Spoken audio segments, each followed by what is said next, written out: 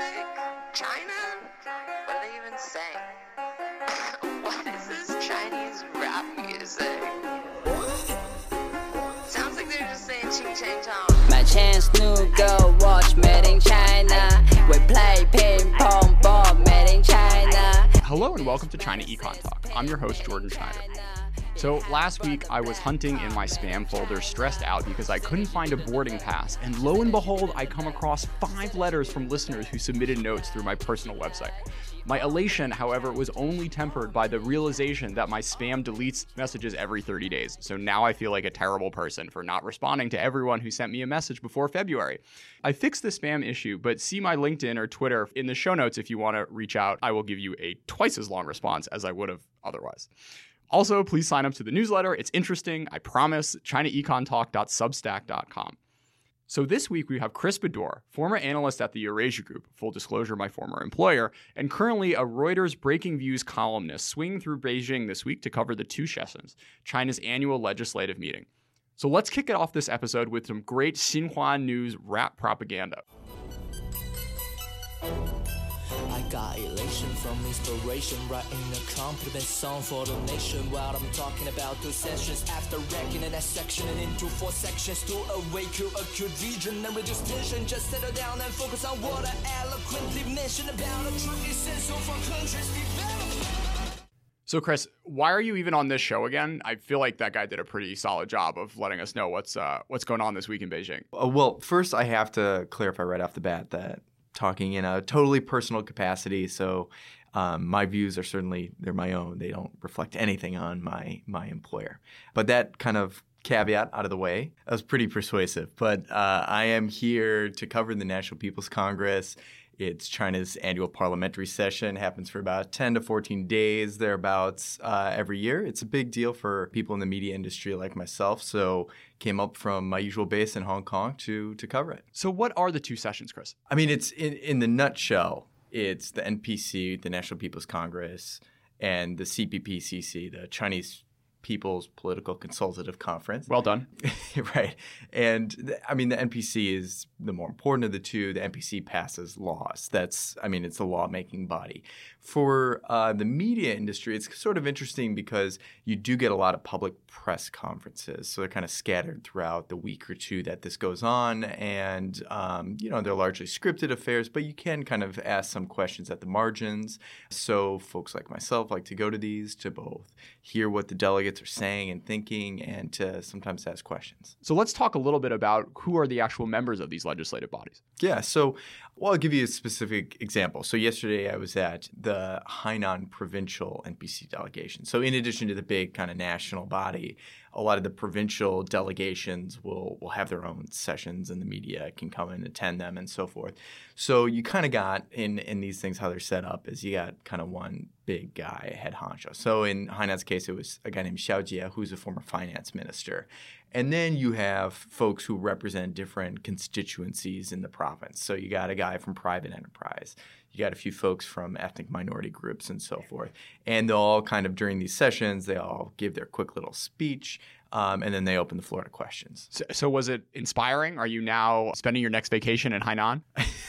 Well, they did talk a lot about developing the tourism industry. I just spent a week there at the end of January getting my open water license for not snorkeling, for scuba diving. And How was it? What the issue was, the coach, when I talked to the person on the phone, he had like pretty standard Putonghua. But when I got there, the guy was a Guangdongren. So, I was fine when he's doing the talk outside the water, doing like the class or whatever. But when we're in the water and it's like I'm uncomfortable and he's like screaming at me with this strong accent about like how I'm going to kill myself because I'm breathing through the wrong tube or whatever, it was a stressful thing. And I got to say, like, I'm sure there's better scuba diving in the world than off the coast of Hainan. I can imagine there probably is. Yeah. Any Hainan stories? I don't know. No Hainan stories from me. Just a lot of focus on, I think what a lot of the foreign media were interested in for Hainan would be Hainan Airlines, an H&A group.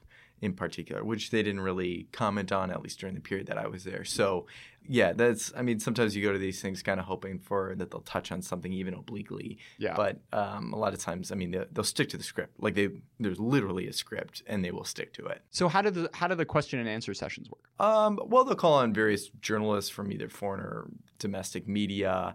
A lot of the questions aren't especially interesting, but there are opportunities, even when delegates are walking in the hallways and stuff like that you can approach them and ask questions. So this is like the coming out party once a year that the party does to kind of let you not necessarily peek under the curtain, but have a bit of a chance to engage from a media perspective with these decision makers in the country. Yes, with one important qualification, which is that it's the state.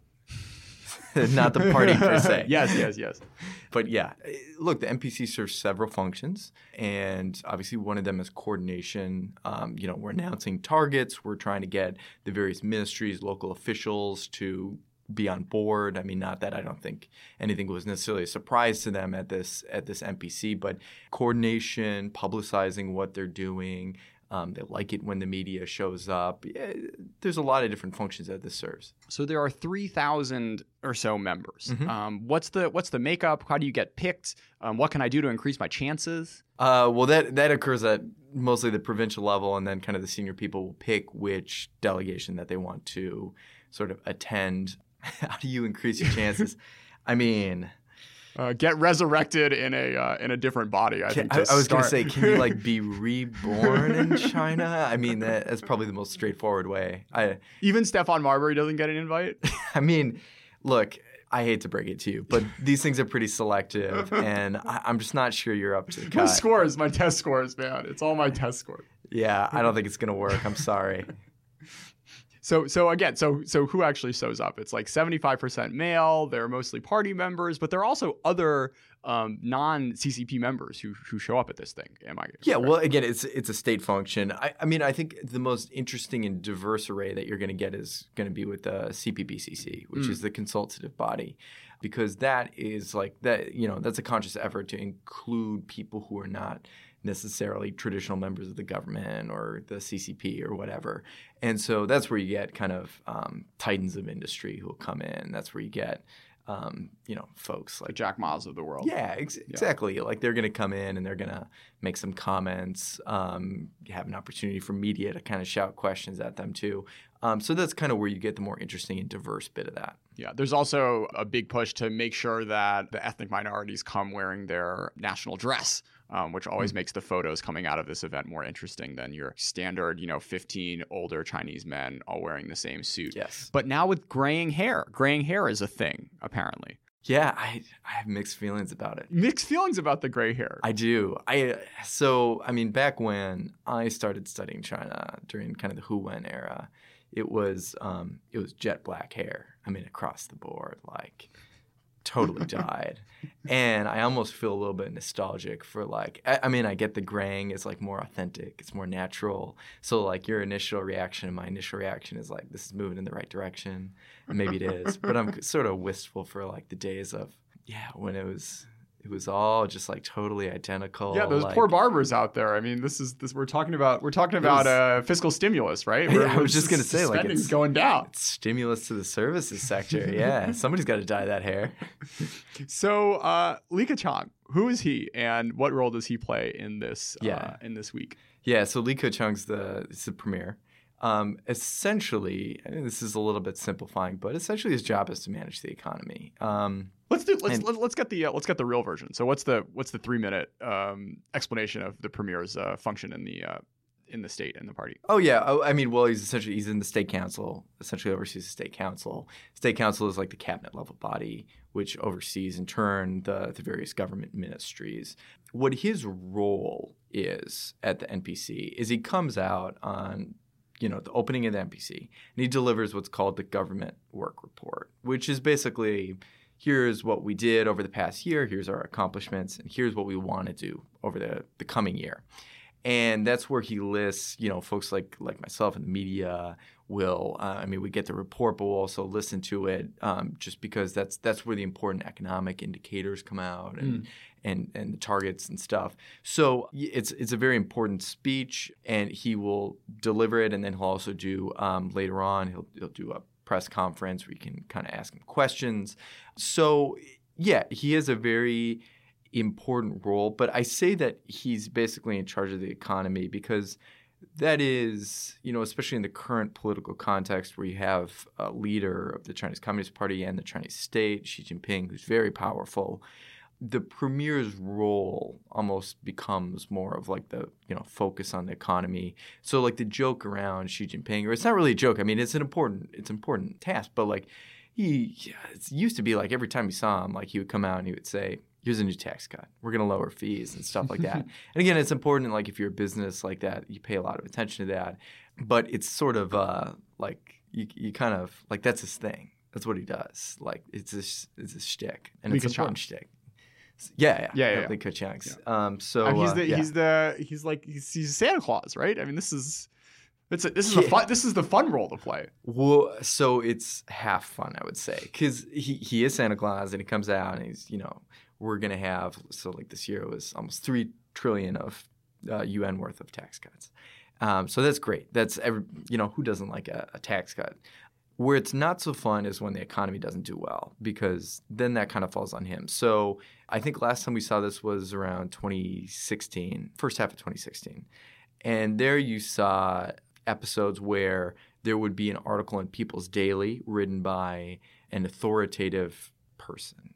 We don't know who that is. We have some guesses. Essentially, it came out and it said to the effect of, yes, there was a slowdown in 2015, 2016.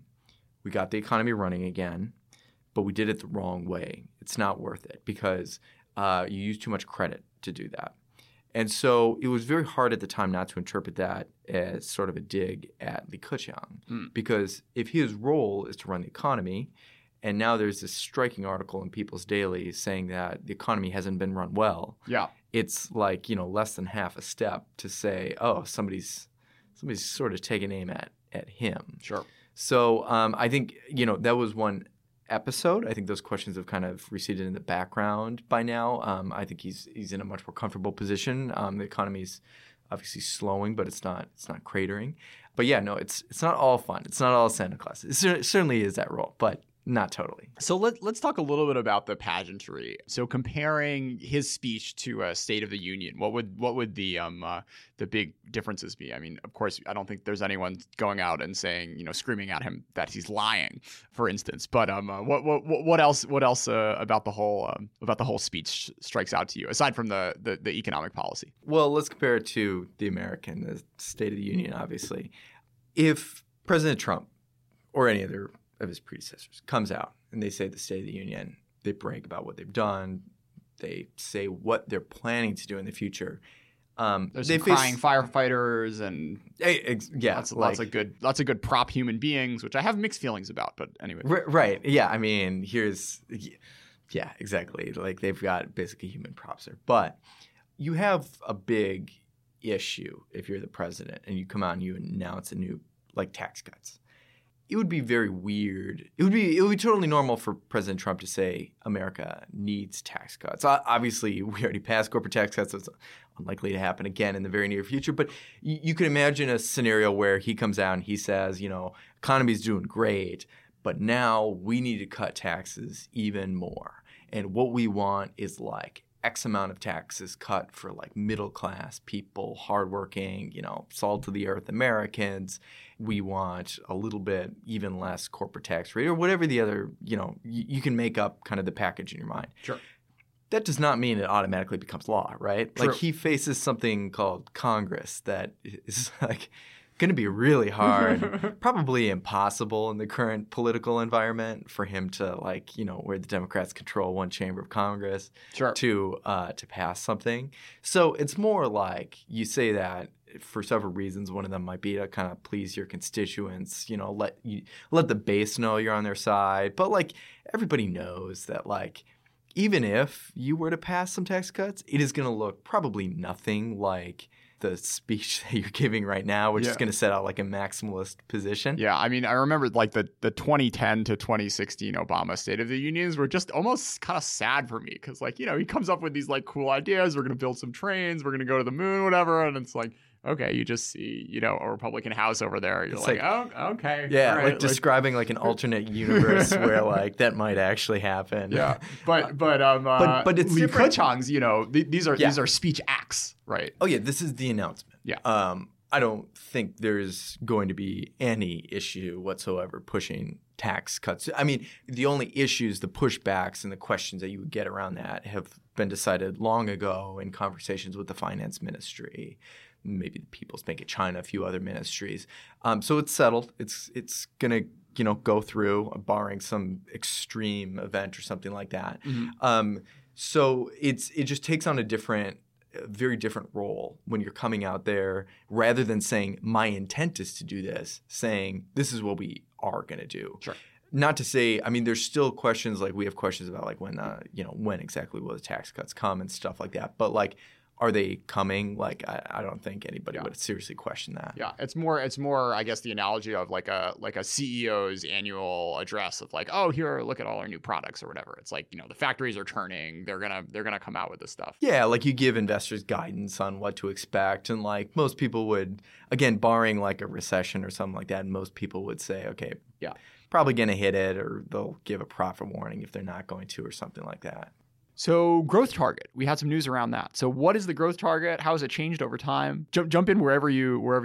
Please. Oh man, growth target. Okay, so where to start? I mean, this is announced pretty much. It is announced every year. Last year was quote unquote around 6.5%. Okay, this is to be clear. This is the state saying we expect the economy to grow at X percent GDP. Yeah, Okay. essentially. And I mean, it sends the message to everybody that you've got to chip in to basically make that happen. Sure. So around 6.5%. And if you want to get a raise, then you should probably be hitting 7. Right. Or yes, you should ideally. I mean, or at least inflation. Keep it in line with inflation of about 2 to 3%. Okay.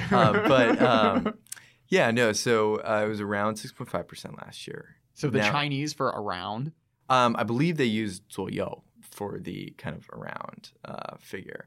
And they lowered that this year to a range. So we have a range of 6 to 6.5% is the new target. So now you get fired for 5.75, but if you hit at 6, you're still you're still Dude, doing okay. you're still treading water. Yeah. I mean, so there's an interesting debate. I mean, not to go on a tangent about this, but Please. there's a lot of talk about, is there some sort of implicit, even within that range, is there an implicit real kind of like 6.4.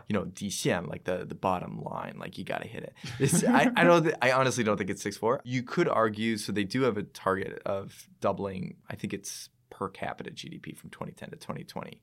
And if you just do the math based on like how much they've increased so far and how much they have to go, around 6.2. So that's one possibility. Based on the employment numbers, because they also there's a whole nother kind of subtopic of like the employment. Basically, the long story short is everybody knows we need to move away from the growth target. They've been reluctant to do that for a lot of reasons. But one of the ways they could move away from it, in theory, is say, okay, we're going to do an employment target instead. Mm-hmm. Because what we really care about is, improving people's lives and maybe, maintaining social stability at a certain level. So we don't necessarily need to boost GDP to do that. That's kind of it's kind of a means to an end. Sure. Of like, maintaining full employment and making sure people's, livelihoods are increasing and stuff. So there had been this thinking that we're going to move toward the employment target. And we get language like, an employment first policy and so forth. But the issue is that then you have estimates too of what. Yeah, you get what you measure, right? All of a sudden, there are going to be a lot more dead people in China. Employment is a very tricky thing. Part-time, full-time. I mean, this is something that Democrats and Republicans have been arguing about for decades. And I'm sure If you want to fudge employment, there's definitely been ways to fudge GDP, and it's been fascinating watching provinces, revise their numbers, kind of admitting past mistakes so that they can grow from a lower base. I'm sure there are, the games have been played to a certain extent when it comes to employment numbers. But if this is the thing, if this turns into the number, you get what you measure, right? So it would be fascinating seeing just what the ripple effects of going to an employment target would mean for the economy. Well, so here I'll advance kind of my personal theory. Sure. And full disclosure, I don't know exactly if this would work, but This is why you are not a member of the NPC. Yeah, that's true. That's true. But I suspect what would happen if you did seriously try to enforce an employment number is that how do you kind of hit that number if you're like a local official? Like, forget about manipulating it. Like, let's say you genuinely want to hit it. Sure. One thing you might do is you might call on, economists, think tankers, and so forth, and just say, well, what level of GDP growth do I need to have? So, like, for each extra percentage point of GDP, how many jobs does that create? Sure. And there are estimates out there of like basically what GDP number you need to hit to get that. Sure. And I've seen some estimates that are, I believe, around like 6.1. So the question then becomes, if you do adopt this employment first policy and you say, okay, we need 11 million new jobs created this year or 12 million or whatever it is, can the provincial officials not then just do a bit of math and say to themselves, okay, I don't know exactly how to hit that, but the wonks tell me if I juice the economy by about 6.2, 6.3 this year, or let's say anywhere from 6.1 to 6.3, I'm going to hit it. Then does it just become like a shadow GDP target? You know what I mean? Like, yeah, I mean, I actually would disagree with you, and putting on my provincial mayor hat here. I feel like there are much more straightforward ways to increase employment than kind of growing the economy. There are a lot of steps that you go from having a GDP number to an employment rate, and you can have high GDP growth and high unemployment too. So, I would imagine more direct ways, whether that's, public works or state employment or pressuring companies more aggressively than you have been otherwise not to fire people. Yeah. There are lots of kind of more direct levers that you can pull as opposed to just trying to be a good provincial governor and grow at a healthy, sustainable way. Well, so I get where you're going with that. Then it becomes a question of how do you get away? So, like, let's say you wanted to you're not going to hit that target for this year of whatever million jobs in your district or something like that. Yeah. So maybe you go on a government hiring spree to basically create a bunch of new posts and like hire people. That's going to have some pretty immediate impact. Like, you got to pay the people, and also it shows up like if somebody is kind of like watching your province and like figuring out if you should get a promotion, it's pretty easy to like see like, okay, your payroll's expanded. Now, one step further, you could do what governments essentially have done, local governments have done with growth, which is you could set up a company, inject it with some land or whatever that is off the balance sheet and starts hiring people. So that's essentially what they did to boost GDP growth, which is you set up something called a local government financing vehicle. And you kind of like everybody knows, like maybe you own it, but maybe you don't. But either way, it's kind of clear that you stand behind that debt. And there's a lot of kind of winks going on when the banks lend to them, or they go to bond markets and so forth. And then they borrow a bunch of money, start spending on whatever infrastructure, and then they boost growth that way. So you'd essentially have to do that with employment, right? So like you're no longer being like, okay, I'm going to set up a company and it's going to like do a bunch of public welfare schemes. I'm going to set up a company and it's just going to like hire a bunch of people. Yeah. So I don't know, like you're still sort of back in the same trap of like we're kind of like we're fidgeting we're fidgeting in the market in ways that are inefficient and are ultimately wasting money. Yeah, I mean it's almost like two sides of the same coin at a certain point, like the employment and GDP, like the same way you game it and so forth. So I just spent 2 years in a master's program in China studies, and all I got out of it was some mediocre Mandarin and badminton skills. Had I only known that at the University of San Francisco's new Masters in Applied Economics, I could have learned something to actually make me employable. R, SQL, machine learning, all that good stuff you actually see on job listings in Silicon Valley and Zhongguancun. Study the economics of platforms, auctions, and business strategy at the same time as you learn the tools of econometrics, experimental design, and machine learning. And for all those China nerds out there, which is presumably all of you, this program has a special focus on China with 4 native-level Mandarin-speaking professors who focus on China's political economy and tech scene. Plus, for those non-US students out there, as this program is designated STEM, you can apply for a 3-year extension on your student visa to keep working in America after you graduate. To learn more and get an application fee waiver, go to usfca.edu/Jordan. And if you want to sponsor an episode of China Econ Talk, reach out. We're open for business, and Beijing rent is not cheap.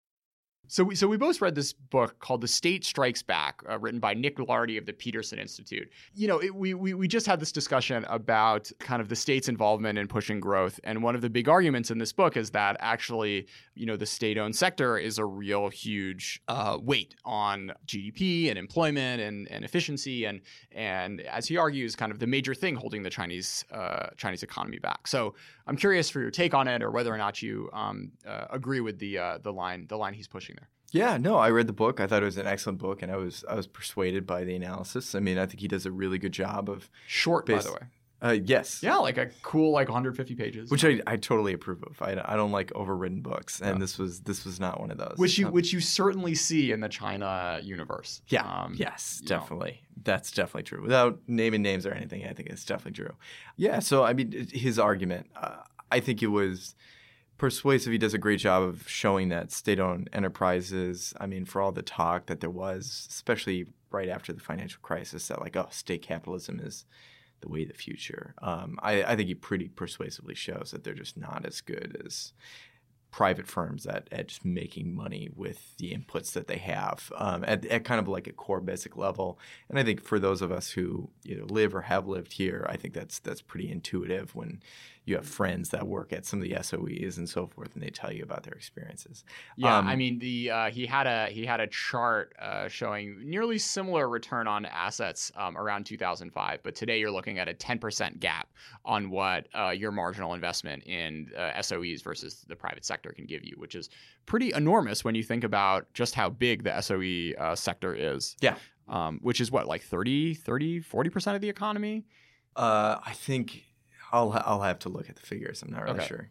But it's I mean, there's 150,000 SOEs, depending on how you define them. There's a lot. It's an enormous amount. And you think about many areas of the economy, so telecoms, you've got the big 3 carriers, all state-owned, energy, big 3 oil and gas companies, state-owned, the banking system, they made slight progress there, but it's still essentially state-owned. Like the commanding heights of large swathes of the economy are still held by the state and state-owned enterprises. Sure. So on the one hand, you know, this is a big opportunity. This is easy growth. Well, that's right? the optimistic. Yeah. No, he says in his book, and it's optimistic, and I completely agree that if the implication of that is if they decide that they want to embark more aggressively on state-owned enterprise reform, and specifically, you know, something basically privatizing them, that there still is a lot of room for them to continue growth, like fast growth. I think he puts it at around 8% or so for maybe 2 decades to come. Yeah. And that's based on kind of the experience of other what some have called kind of East Asian development states. So, you know, your Taiwans, your Singapore, South Korea, Japan, and so forth. So, yeah, I mean, if they decide to go down that road, a lot of great things could come from that. But, you know, I think... So why was this not what Li Keqiang was saying last week? Yeah. Well, now that's where the rubber hits the road of will they go down that path? So one thing that I wrote I did a book review of it. Again, I mean, very much like the book. And one thing I kind of noted toward the end was his argument that, as he puts it, you know, the state strikes back, is not necessarily new to anyone who's lived in China especially since the financial crisis. So around the time, I remember, of the financial crisis, and they launched a 4 trillion yuan stimulus. I believe that was 2008, September, maybe November. And they launched a stimulus. And shortly after that, you start to get all these sort of whispers in the business community. And after a while, it's probably not even fair to call them whispers. It was like an open secret. Mm-hmm. And basically it was this phrase, 国进民退, which means the state advances and the private sector retreats. And it was always Terrible hard. movie title. Yes, it's not necessarily the catchiest thing in the world in English, so it was kind of, put it this way. By the time I was in Beijing in 2013, 2012, 2013, and it was, you couldn't like have a conversation without somebody kind of using that phrase, and the implication was that like this period of reform might have ended and we're seeing something new.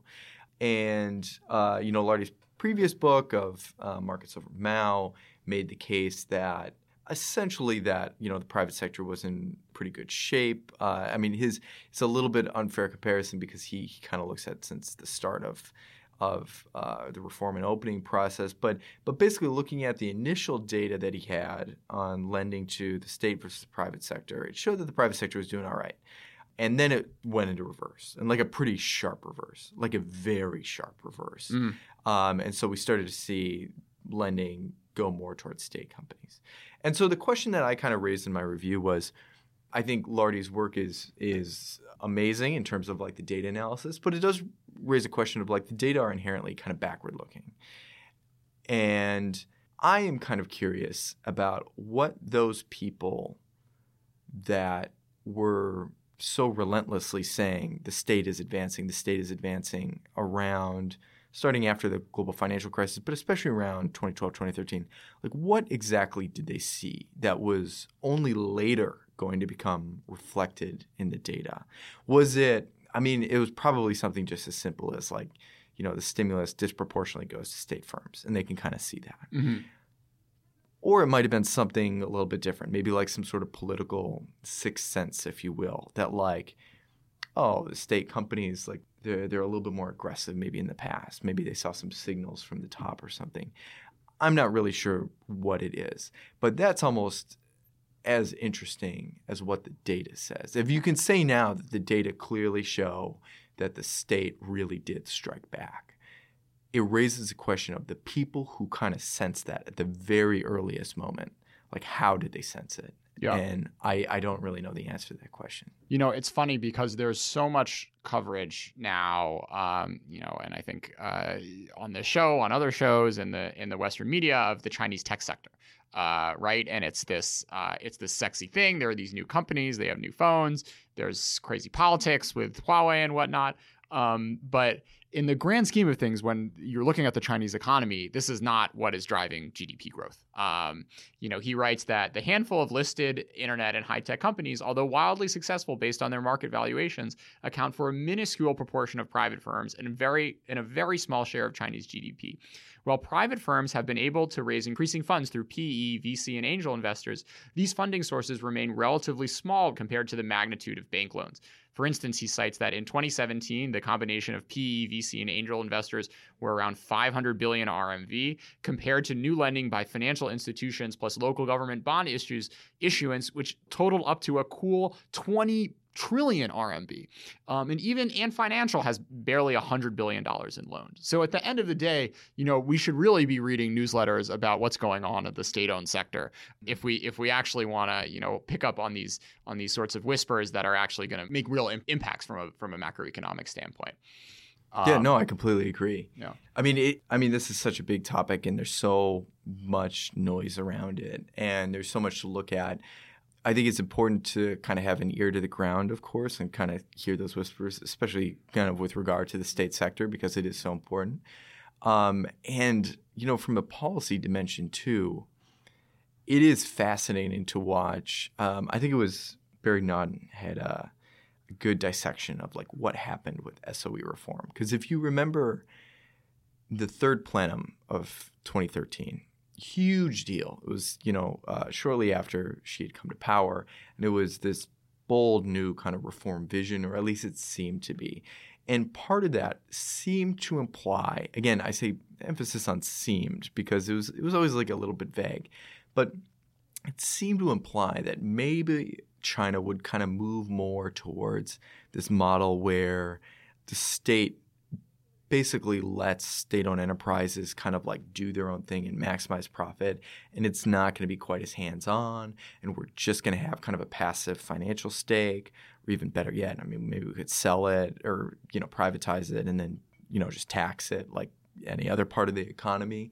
And he does a great breakdown of basically how that entire process played out, how it went into various stages of planning, and then it got subverted by the state-owned assets bureaucracy, essentially.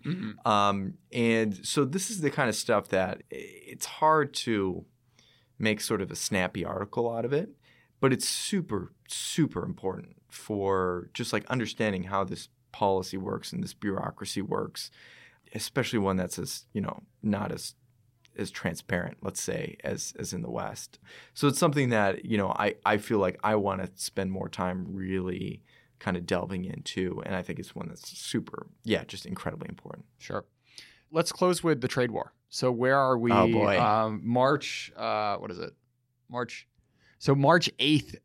2019. So where are we right now? Trump's come back from Vietnam, this weird North Korea thing that never happened. Yeah. And it sort of seems like there's a light at the end of the tunnel. Is Trump about to give away the house? Where, what's your hot take, Chris? Oh my gosh. This is a topic that has a million hot takes and I've written on it a million times. The short answer is I don't really know. Yeah. And I don't think anybody else knows outside of the administration. I don't think anyone even in the administration. Even in the administration, it seems like nobody really knows. I mean, the running bet right now is that there's some sort of Trump-Xi meeting maybe at the end of March, and that they kind of come to a deal that involves a lot more Chinese purchases of U.S. goods. It involves something intellectual property, something yuan, something subsidies. And that there's some sort of enforcement mechanism where the tariffs would snap back if that doesn't happen. Will that actually pan out? I mean, it certainly seems likely. It certainly seems like the narrative, and I don't doubt that this is true, is that Trump sort of decided at a certain point that he wanted a deal, or at least he wanted progress. We had the truce announced in Buenos Aires in, I think it was December 1st. They've been talking. They've been making some progress. Maybe there was that unbelievable White House Oval Office moment where Lighthizer tells Trump, we have a memorandum of understanding. Trump says, I don't like memorandums of understanding. Like, I don't think it's a good idea. Lighthizer tries to explain to him, like, no, this is actually a document that matters. It's not just like our like journal before we go to bed. Trump says, I really don't like it. Rioja laughs audibly into the microphones and then controls himself. But yeah, no, it seems like we're trending in a positive direction. Yeah, I mean, it does seem like we're getting closer to some sort of deal. As to whether it's who got the better end of the deal. Well, I mean, I'd have to say it's the United States, because China's just by definition a status quo player that did not want this to even start, right? So Sure. like they probably would not be making some of these concessions if not for like the trade conflict. But I think we'll have to see kind of what the deal amounts to. I think I will say, if I have like a hot take, it's well, I mean, there's lots of different things to delve into, like questions about can China actually like commit to major purchases of, say, LNG or soy or whatever, but so there's little things that you can ask about that. But I think that the overall narrative is going to shift once the deal is done to, can this stick? So that's A, because I think that there's a non-negligible chance that something might be agreed and then it would just break down even very shortly afterwards. Yeah. So I think it becomes then a question of like, will it stick? I also think. So what's interesting is let's first go to the what it stick question. So I presumably it falls apart because Trump gets hammered, and he said he doesn't like the deal after all. I feel like that's the most reasonable arc. But then again, he has like this I want to fight with Democrats thing, and if the Democrats are saying it's a bad deal, then maybe it becomes a partisan issue whether or not the deal is good. Well, so that's actually going to tie into my second point, which is I've been on record since almost the beginning of this conflict that this is, for those of us who follow China, this was a long time coming. And it way predates Trump, a lot of the issues with trade. Sure. And it'll probably, almost certainly, it'll definitely outlast this trade conflict. I mean, we're already seeing that with Huawei, right? Like if there's a deal on trade, it doesn't mean anything about Huawei necessarily, or like the U.S. government's reservations about Chinese telecom equipment providers and 5G. Sure. And it'll outlast probably the Trump administration. And I say that because there seems to be a bipartisan consensus now that we need to get tougher on China. And I'm not saying it's right. I'm not saying it's wrong or anything like that. It's just it is remarkable how much the center of gravity on this issue has shifted over the past 5 to 10 years. Like, I mean, just like jaw-dropping shift in favor of a much more hawkish direction. Sure. So, yeah, you come to a trade deal or whatever. Do then things just sort of kind of go back to normal? Like that ship sailed long, long ago. Like we're in this for the next, I mean, not to be pessimistic, but like, 5 years at least until, yeah, I just don't know. Some of the issues that surround the relationship go into like deep trust issues. And I just I honestly do not know how they can be resolved like very quickly. Yeah.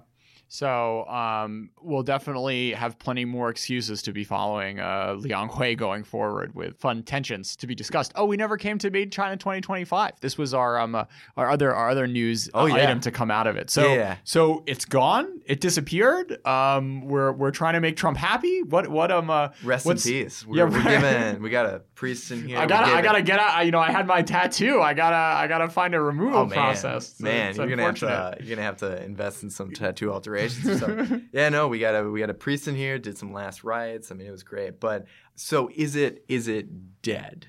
Yeah, probably like the public facing part of it. Like, are they going to keep talking about Made in China 2025 like they once did? Like, it seems very clear at this point that they're not going to. The question then becomes, well, does it live on kind of in substance? Yeah. And that gets into like the tricky question of like, what even was Made in China 2025? Because I get the sense, like talking with a lot of folks in the U.S.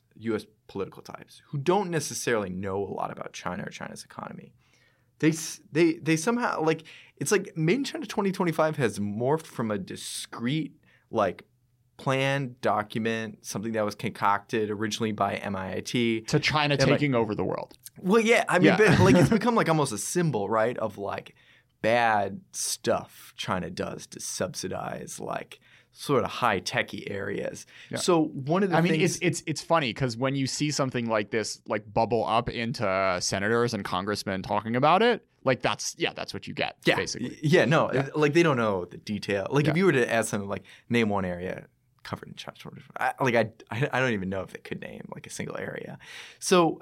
But here's something that I've touched a lot on. Like it gets into the question of like, did it work? So like, I actually agree with sort of Lo Jiwei's comments. Former finance minister. Former finance minister.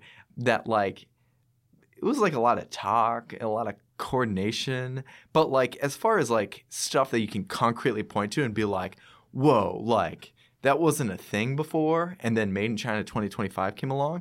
And now they just like, dominate like the semiconductor, like the chips industry, like they're just owning it, like at the very frontier of technology. Like you can't really do that. Yeah. Like there's not really a lot of areas that they really leapfrog. So it just gets into the question of like almost like a basic development economics of like, does industrial policy work? But like especially like this type of industrial policy that they're doing, like is it just like we're gonna put some money in some high tech stuff and like kind of hope it works, or was it like this super crafty secret plan to like take over the world? Like I get the sense from looking at a lot of the data, from talking to people in various industries that are affected by it, that it was much more just like wall of money coming in. Well, especially some sectors. For instance, like, well, so like even beyond Made in China 2025, like the semiconductor industry is one that China has been trying to come to the fore for like years. We're talking decades. There's a lot of really good analytical work that's been done on it. Not everybody agrees. But I think it's safe to say, like, in general, They have not made huge progress over the past year. In some areas, it's debatable whether they've made like really any catch-up progress at all. Like toward the tech, not just in like can we produce like a lot of chips, but like are we actually at the cutting edge of like technology? And you could point to like some areas like Huawei's chip design unit, HiSilicon, like super impressive, genuinely.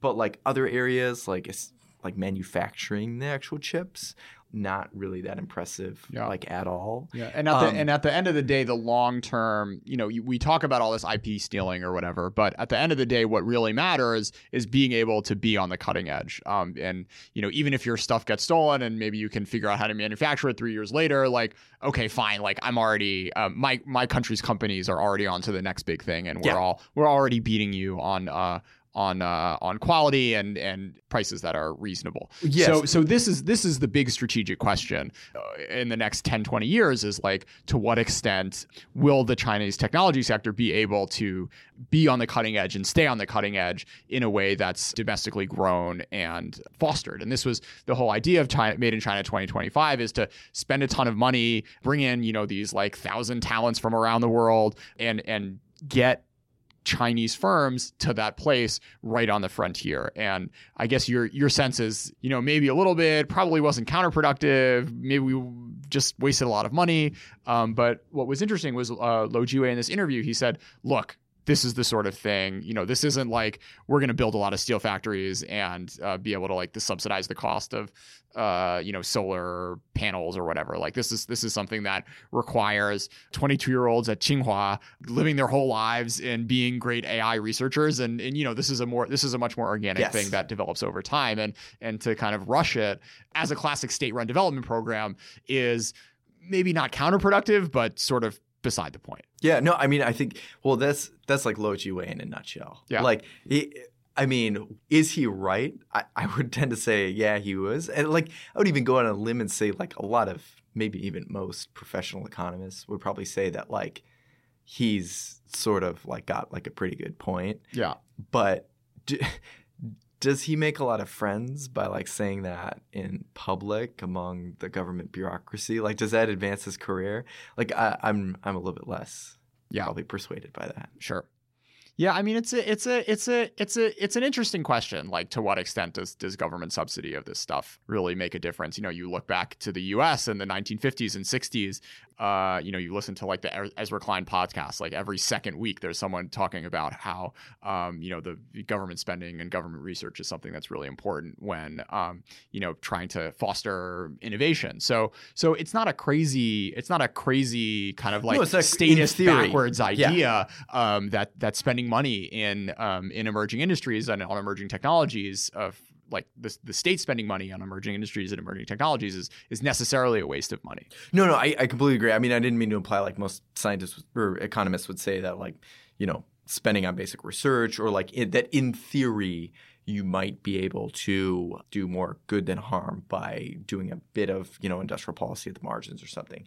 But then the question becomes, well, like was China doing that? And like by all accounts, like I mean, a lot of the industrial policy they do is just not – I mean, it is not like a bunch of techies sitting in a room being like, okay, we're gonna pick which firms to back like VC style and we're going to be ruthless about it. This is much more like the government – This is not Bell Labs we're talking about. No. Like this is a system. This is what I mean by like the – most people probably say Made in China 2025. I mean – So what it ends up meaning is that provincial mayor we are talking about making the factory and calling it, a biotech AR lab.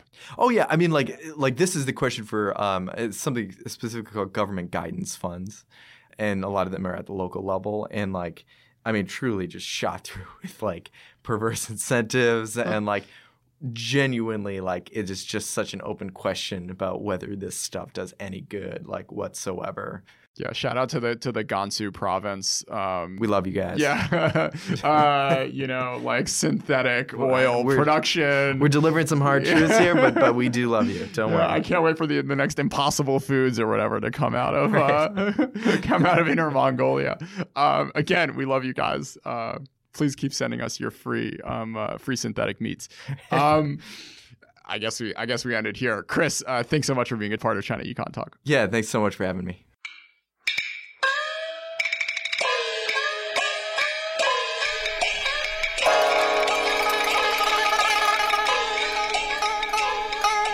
China Econ Talk is edited by Jason McRonald and Kaiser Guo and is a proud member of the Sinica Network from SUP China. For other great shows on China, check out the Caixin Sinica Business Brief, the Pan Daily Tech Buzz China, the New Voices Podcast, and of course, the Sinica Podcast, now in its 9th year. Until next week.